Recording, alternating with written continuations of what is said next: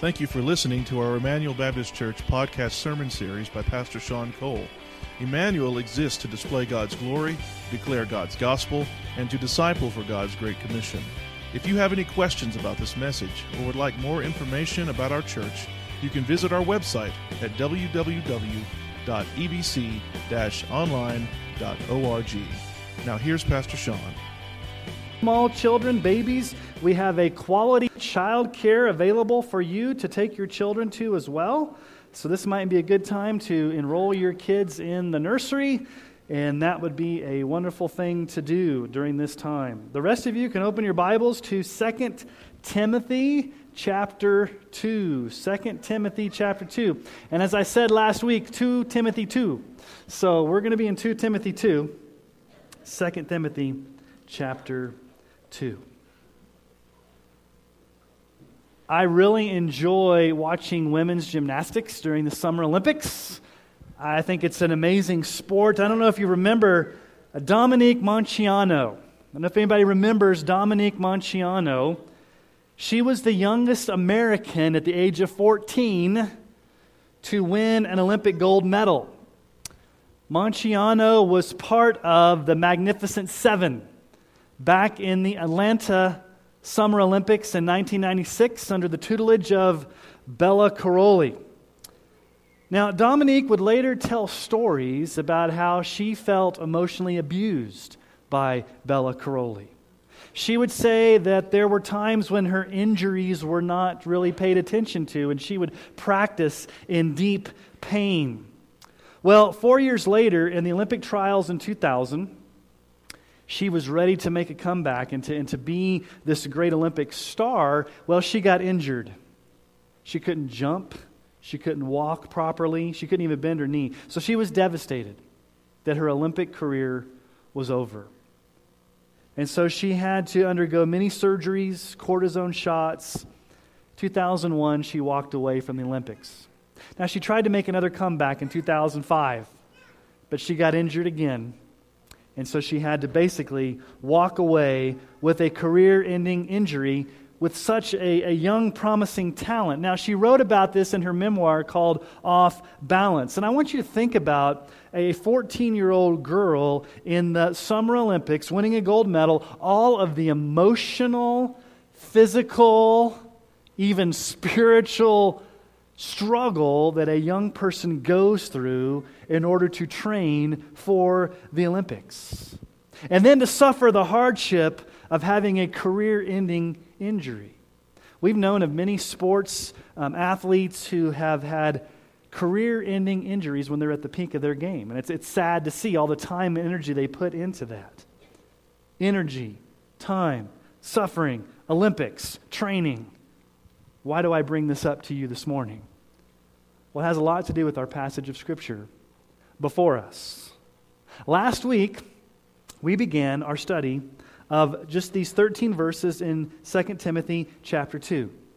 And if you remember, the main idea comes from verse 1, where Paul says, "Be strengthened by the grace that's in Christ Jesus." That frames everything that we're talking about. Grace, being strengthened by grace, being empowered by grace, having God's sustaining grace be what gets us through the Christian life. And then we looked at the first command that Paul gave to Timothy, and this is what we focused on last week, and that was in verse 2. Entrust others who will faithfully entrust others who will faithfully entrust others. And we talked about the importance of having a disciple-making ministry, a disciple-making process in our lives to where we're handing off the faith to the next generation. We're passing the baton, if you will, of the faith to the next generation.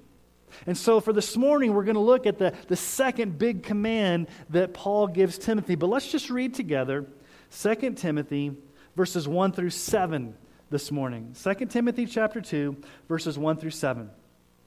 "You then, my child, be strengthened by the grace that's in Christ Jesus." Now, that's the main idea that frames the entire passage of Scripture, being strengthened by God's grace. "And what you've heard from me in the presence of many witnesses, entrust to faithful men who will be able to teach others also." That's where we spent our time last week.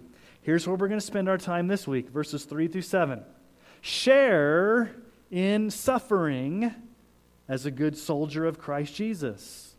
No soldier gets entangled in civilian pursuits since his aim is to please the one who enlisted him.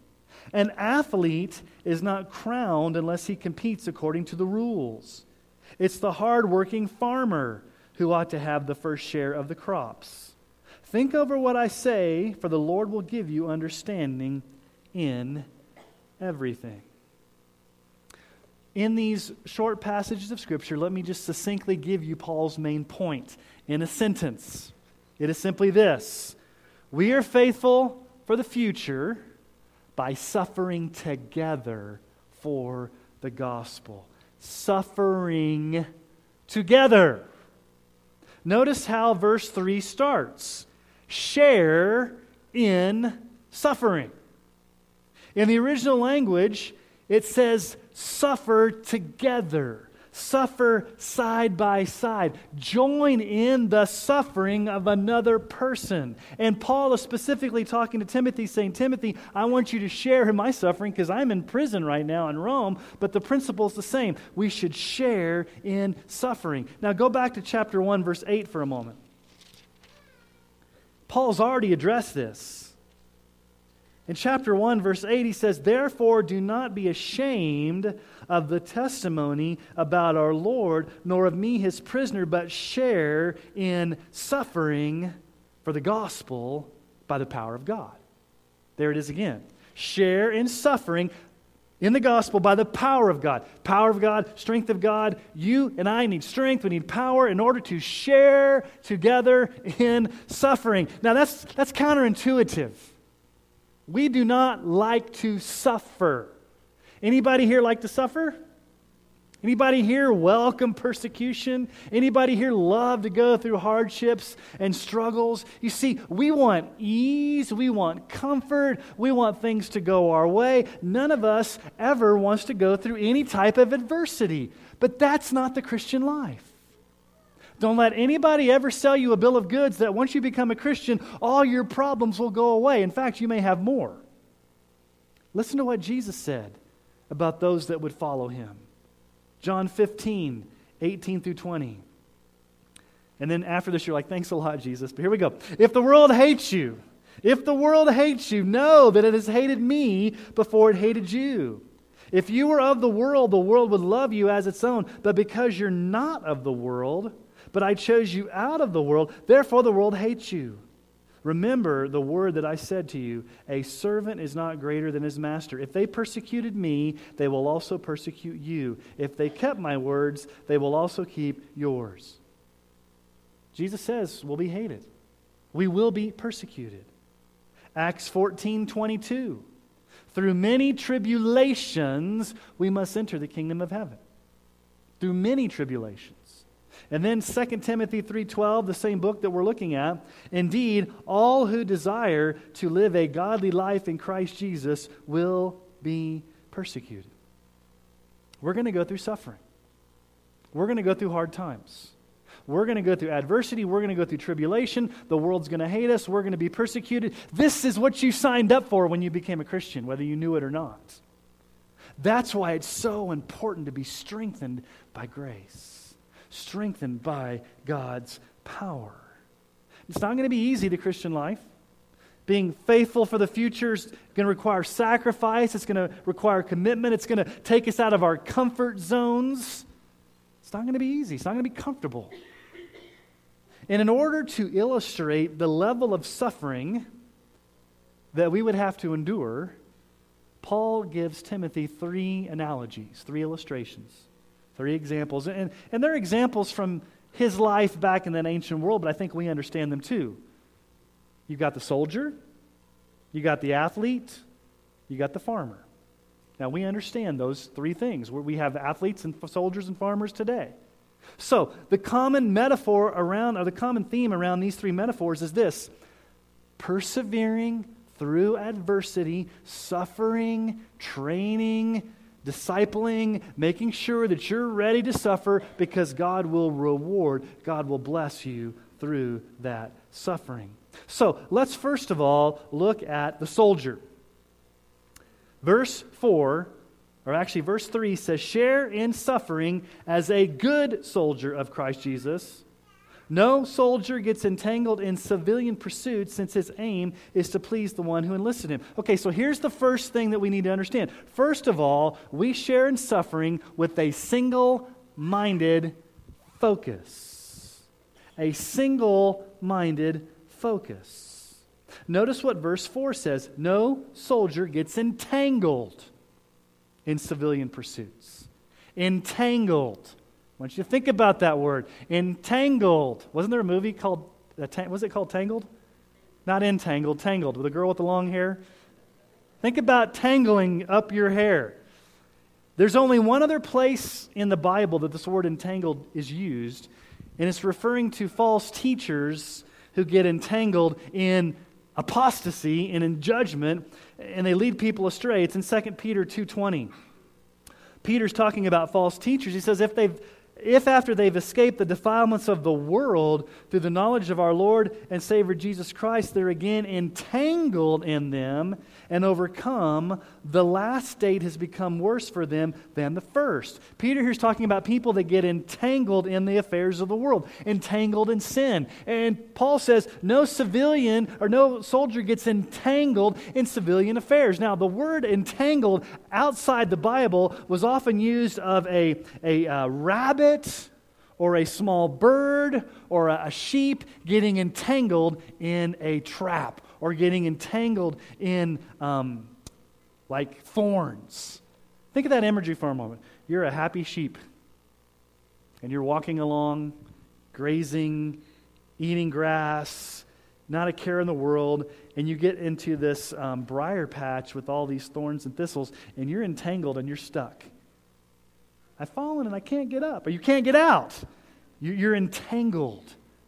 That's the imagery here that Paul is telling Timothy as a good soldier, don't get sidetracked. Timothy, no matter what happens to you, no matter what type of suffering you go through, no matter what this world throws at you, no matter how adverse things get, keep that single-minded focus. Don't get entangled. Don't get sidetracked. Don't get distracted from the gospel.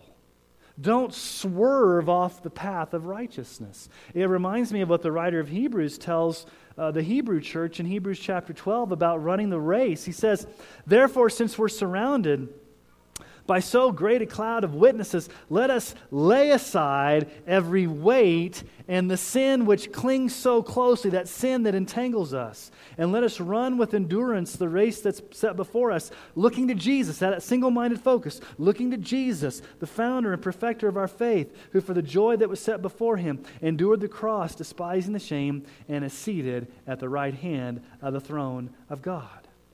Don't get entangled in civilian pursuits. Now, these entanglements don't necessarily have to be bad things. They can be good things. They can be your job. They can be your spouse. They can be some good things that you can get distracted from your devotion to Christ.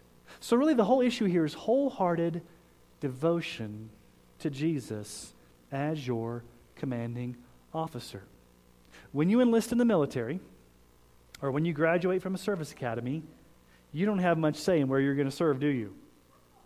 Once you become enlisted or you graduate or you're an officer in the military, you have a commanding officer. And what does that commanding officer give you? Orders.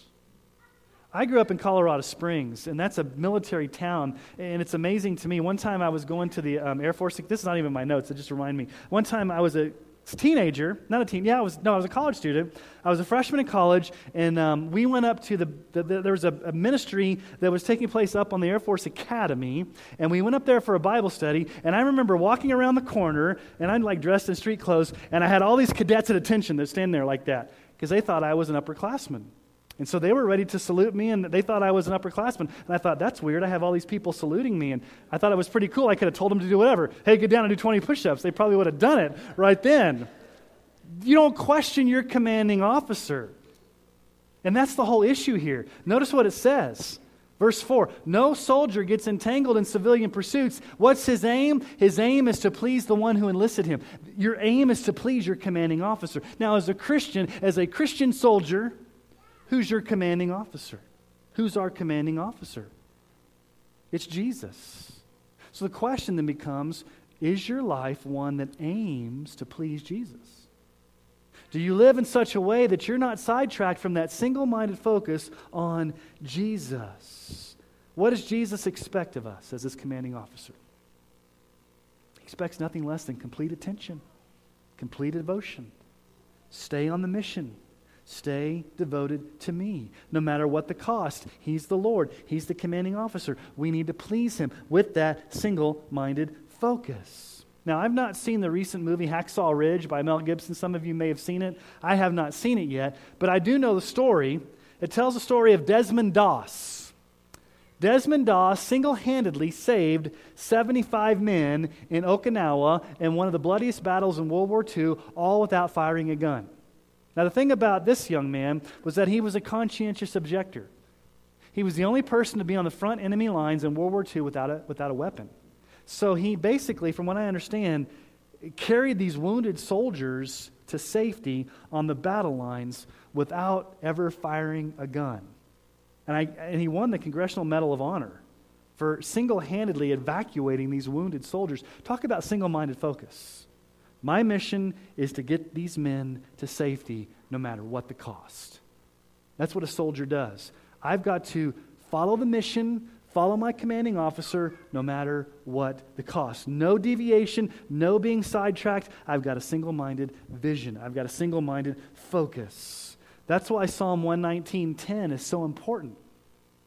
With my whole heart I seek you. Let me not wander from your commandments.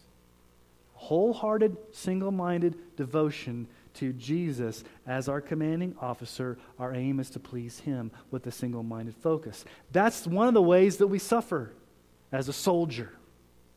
Now, Paul gives another analogy. Not just the soldier, but the athlete. So here's the second way we suffer. Secondly, we share in suffering through training for godliness. Training for godliness. Now notice what verse 5 says.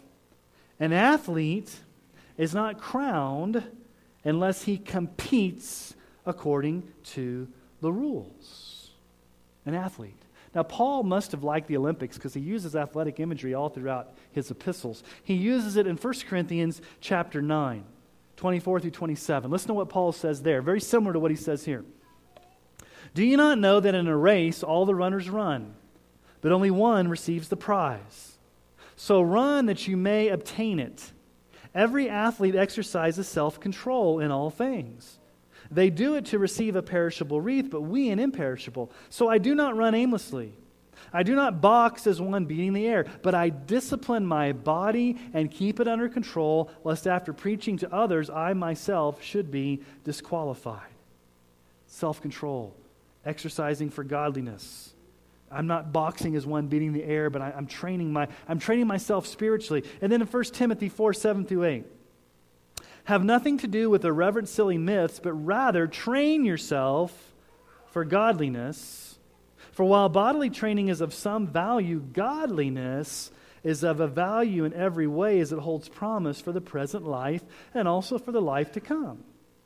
The athlete competes. That's where we get our word athletics. Competes according to the rules. Now, what does it mean that the athlete competes according to the rules?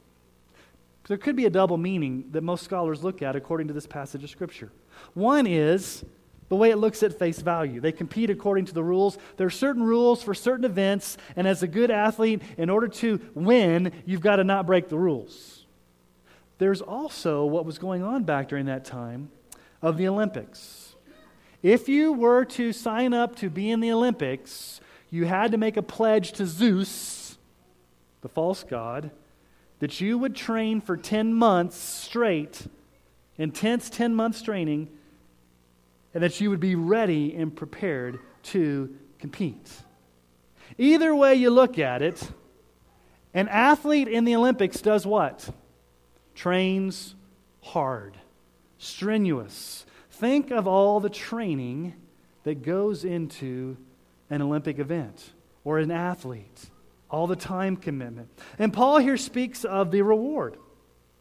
The victor's crown, the wreath. You've seen the wreath that they wear. That's what they're talking about back then. I want you to think about how much time and energy athletes put into winning. How much time do you think Michael Phelps spent in the pool? How many laps? During his elite training times, he would spend 8 hours in the pool a day. That's a lot. Think about how many times or hours LeBron James has spent shooting a basketball. How many times Tom Brady has thrown a football? Or Aaron Rodgers? Or any elite athlete? How much time do they put? Now, there's natural talent involved, but these athletes don't just get by on natural talent. They put time and energy and training to become elite. How much training do they put? They eat, they drink, they sleep the sport. They're passionate about what they do. When they're in training, they're in training. It's all that they do. They're consumed by it. I live for the Olympics. I train for the Olympics. I eat for the Olympics. I sleep for the Olympics. I listen for the Olympics. Everything I do is consumed with winning the gold medal. Even if it takes extreme stress on your body. But Paul here says, listen, that's great. The Olympics is great. Running on a treadmill is great. Being an elite athlete, that's great. If that's what God's called you to do, if you want to, get that gym membership and start lifting weights, that's great. Physical training is great. Get in shape. Don't be a couch potato. But he says training for godliness is what we're supposed to be about. Training yourself for godliness. So let me ask you a question. Does this type of training characterize you in your relationship with Christ? In other words, are you like the good athlete, spiritual athlete, where you eat, sleep, drink, and consume by training yourself for godliness, for growing in godliness, for being who God has called you to be in obedience? So one of the ways you suffer is as a good soldier. You go where your commanding officer tells you, even if it hurts. Your aim is to please him. You have a single-minded focus. Another way you suffer is you train yourself for godliness. When it's not popular, when it's not comfortable, but you train and you fill your mind and your heart with things that are going to get you to be growing in Christ, just like that athletic imagery. But then there's the third analogy. You got the soldier. Some of you can relate to that. You got the elite athlete. Some of you can relate to that. But then you got the hardworking farmer. I think more of you can relate to that. The hardworking farmer. And notice what it says there, the hardworking. Hardworking is like really emphatic in the original text there to emphasize the type of farmer that it is. It is verse 6, the hardworking farmer who ought to have the first share of the crops. Being a servant of Christ, Timothy, is like a hardworking farmer. It's going to require hard work. So here's the third thing that we see. We share in suffering through grace-empowered hard work. Now, many of you are hardworking farmers. You know what it's like to work hard, to plant the seed, to harvest the crop. Most of you are hardworking farmers.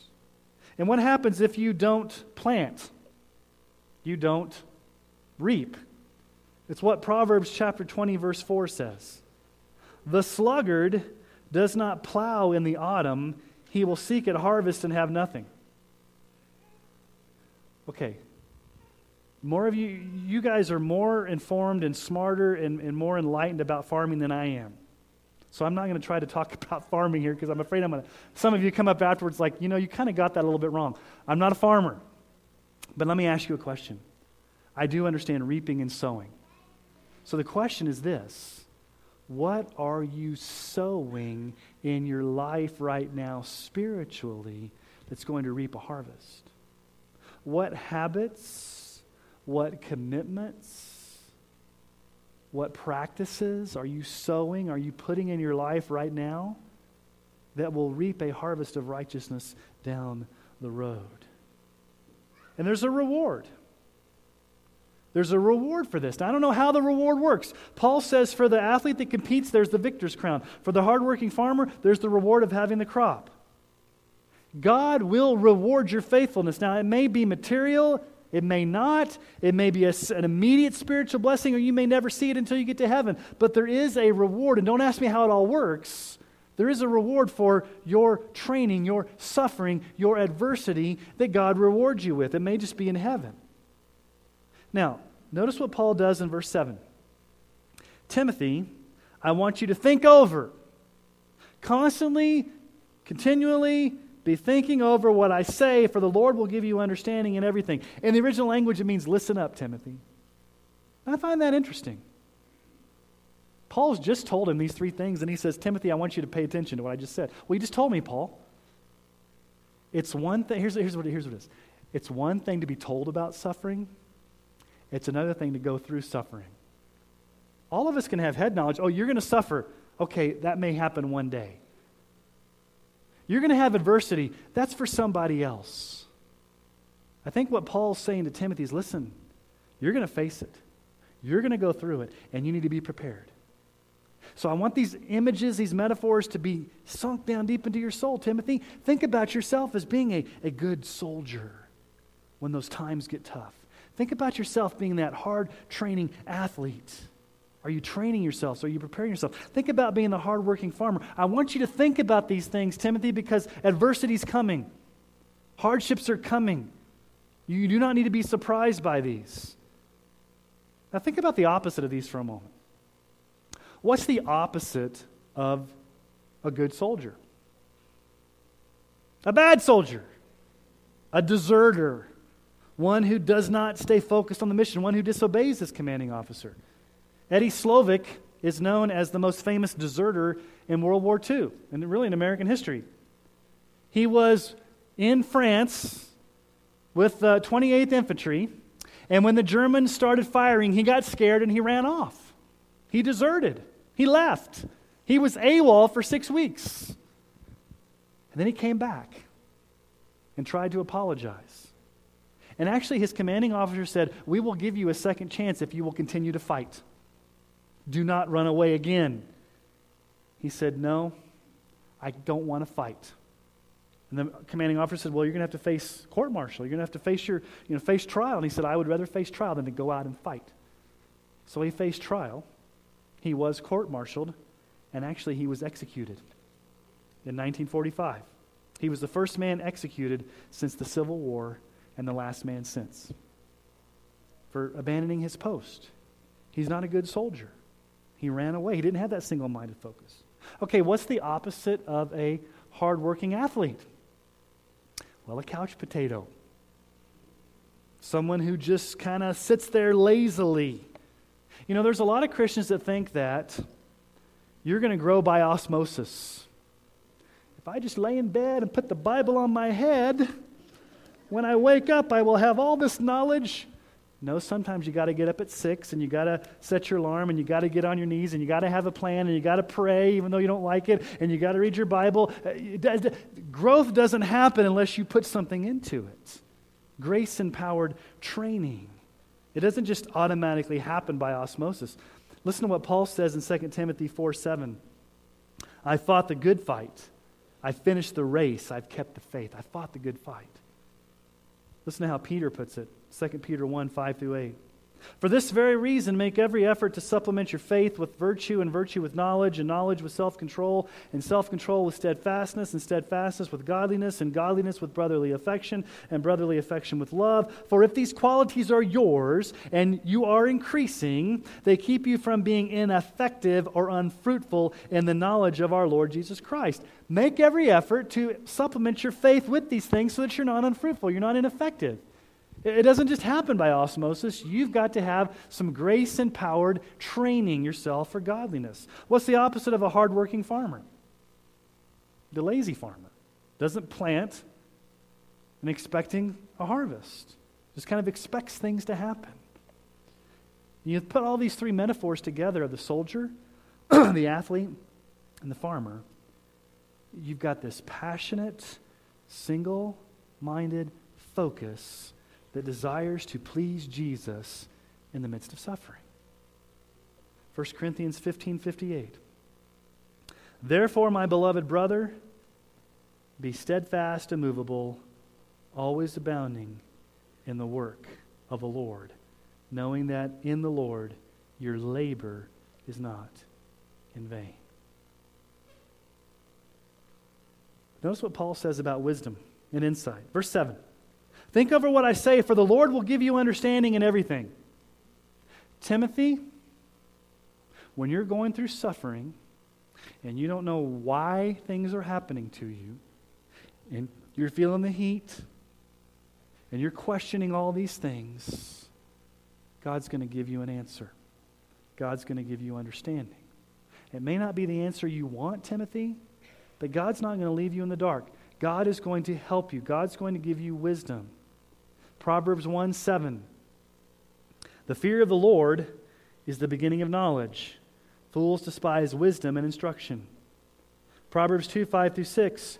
Then you will understand the fear of the Lord and find the knowledge of God, for the Lord gives wisdom. From his mouth comes knowledge and understanding. In the Proverbs, wisdom comes through fearing the Lord. For Timothy, wisdom comes through training yourself for godliness. Like we saw in 1 Timothy 4:7. Train yourself for godliness. So here's the point. You may not like this. God's way of granting you wisdom oftentimes comes through suffering. You want to be a wise person? Suffer a little. You want to be a mature Christian? Go through a time of suffering. Suffering is the crucible that God takes Christians through to mature them, to give them wisdom, to grow them in their faith. Because think about it, when things are going good, when things are going great, when things are going comfortably, do you seek the face of the Lord?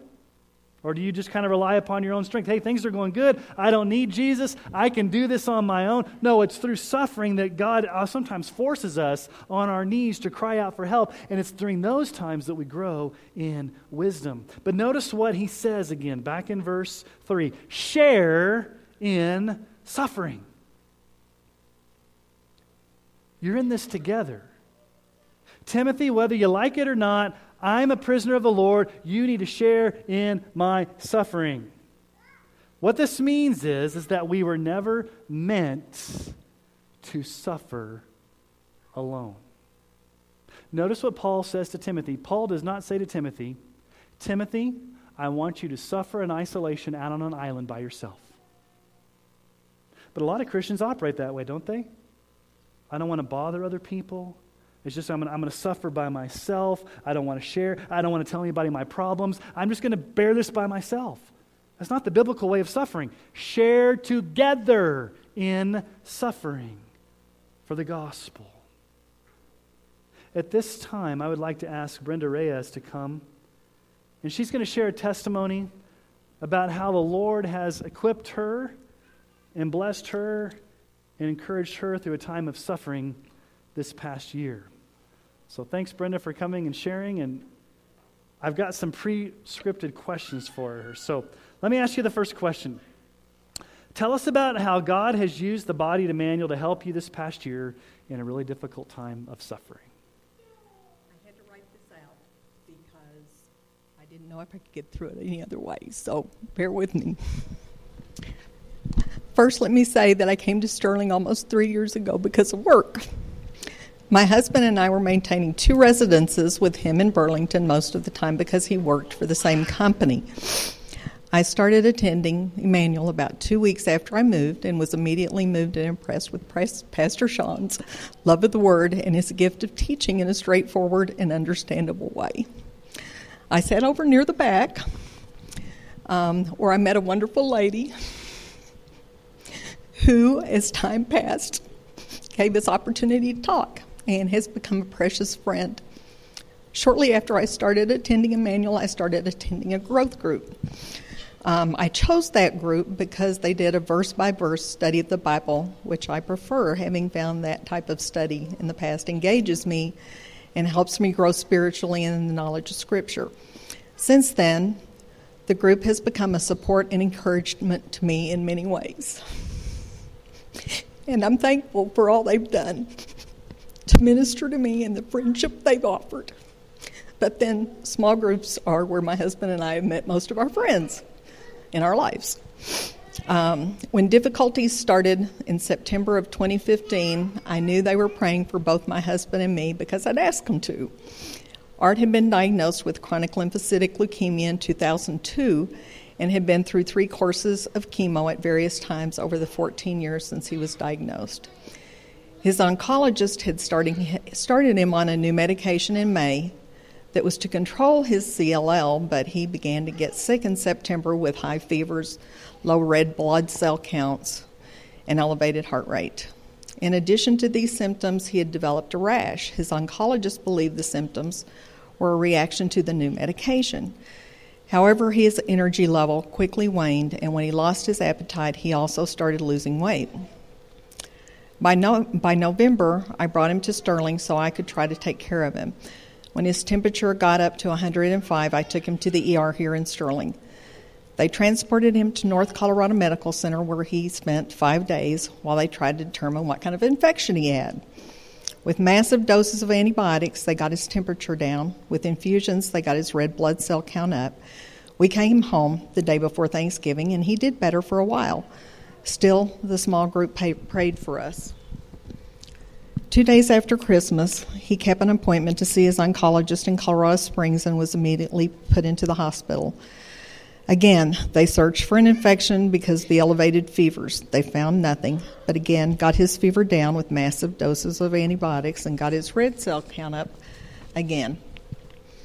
This time, he was there for a week and was released, and my growth group continued to pray.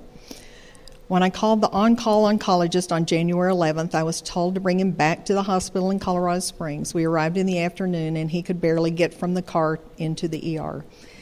His regular oncologist had retired at the end of December, so he was seen by the on-call oncologist. She immediately assessed that his CLL had gone through a process called Richter syndrome and suspected his symptoms were caused by non-Hodgkin's lymphoma. They put a port back in to start chemo. This time I talked to Pastor Sean, and he asked to pass on the information to the prayer chain for prayer. That surgery nearly killed him, and he was in ICU after that. He was too weak for chemo. 5 days in, they decided to biopsy a lymph node. The next day we were told he had Hodgkin's lymphoma. Pastor Sean remained in contact. The next day he was placed on the hospice floor in the hospital. Now the growth group prayed for me and our children. 2 days later, he went on to be with our Lord. That was a year ago next week. After that, and during this year, God continued to bring support and comfort to me following the death of my husband of 34 years. Strangely enough, on the ride to the Franklin Graham rally at the Capitol in March, it came to my attention in talking with Frank Whately that his wife was actually from the same town in Texas where I grew up. We were actually in junior high and high school together, just a couple years apart. Andrea reached out to me, offering me a book on grieving she had written following the death of her husband. She continues to be a source of strength and support, as do the members of my growth group and my sit-by friend. Men from the church also helped me when I first moved all of the things from Burlington up here, and then again when I moved into a house. So this, church has just been, I don't think I could have made it just through this past year without you guys. So why is being connected to a church family so important during times of suffering? Well, you know who your true friends are then, I think. I can't imagine having to go through the past year without you guys. I feel more connected here than any church I have in the recent past. And especially since my kids are not close by, this has been really my family in many ways. Do you have any words of encouragement that you'd like to give to those that may be suffering right now? I'd like to remind them that they're not alone. Besides God, who will lift them up, there are people in this church waiting to help, and they will, including Pastor Sean, who has a compassionate heart and a listening ear, and I would encourage them to find a growth group to get involved in. Thank you, Brenda. Sure. Appreciate it. Let's give her a hand for...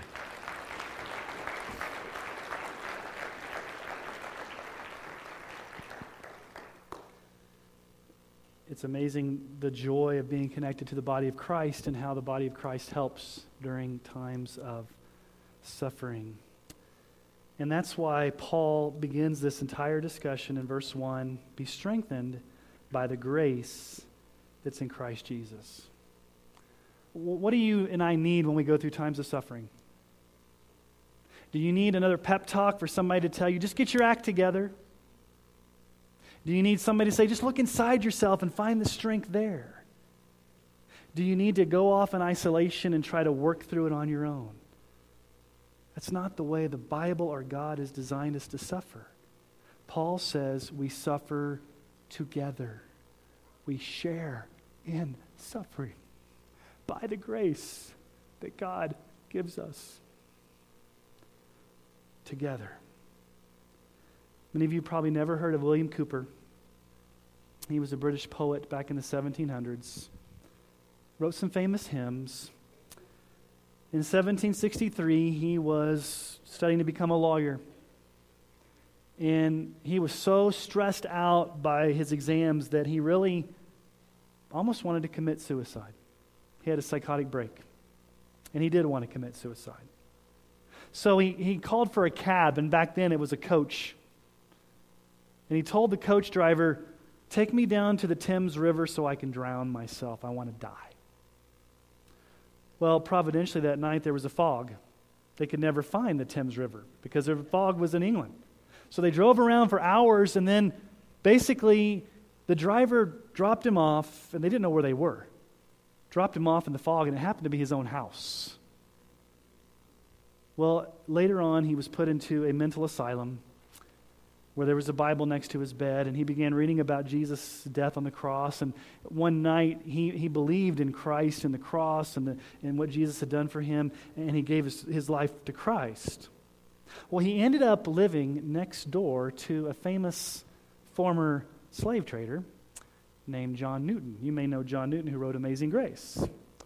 John Newton was his pastor and friend for the next 13 years of his life.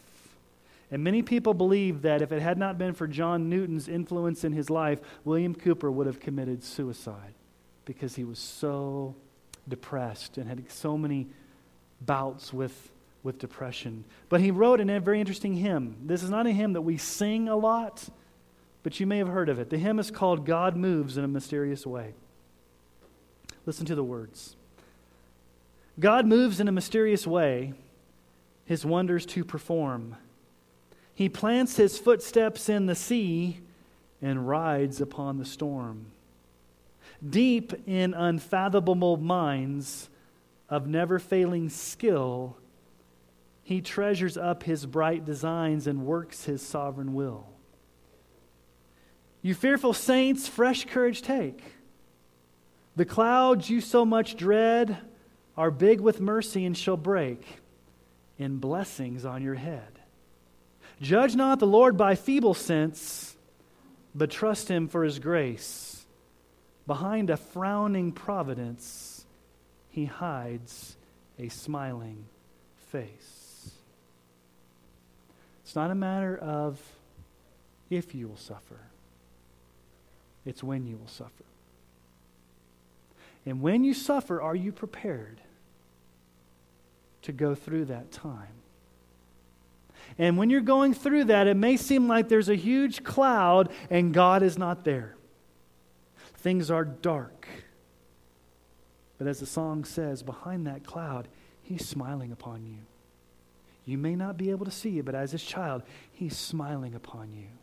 And he may take you through this as a way to grow you more closely to him, but he's there for you. And so here's the bottom line. We need Christ and we need each other in order to suffer well for the gospel. It's not a matter of if you will suffer.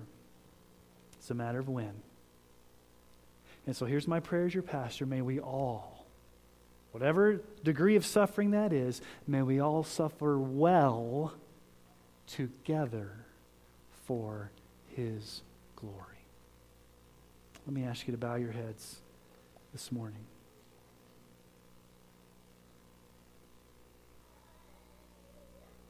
Specifically right now for those in our congregation that are suffering. Lord, I know of just a few, and they're all types of suffering, Lord. They're financial, they're physical, they're emotional, they're relational. And Father, the last thing I want anybody to experience when they walk out of this room is that somehow they're alone.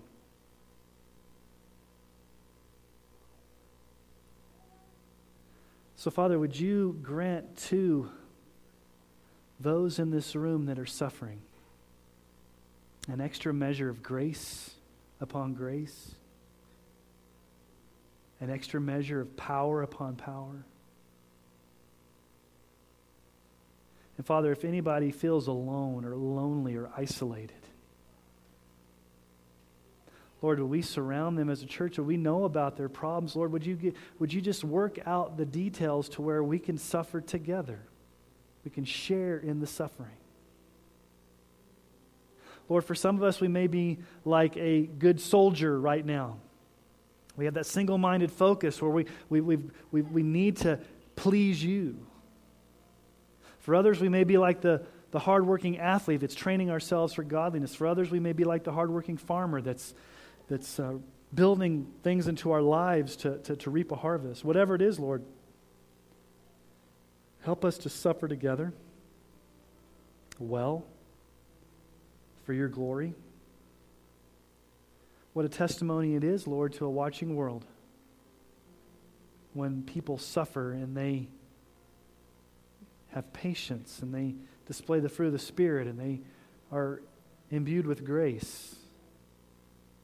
It's a beautiful thing, Lord, and I'm thankful for that.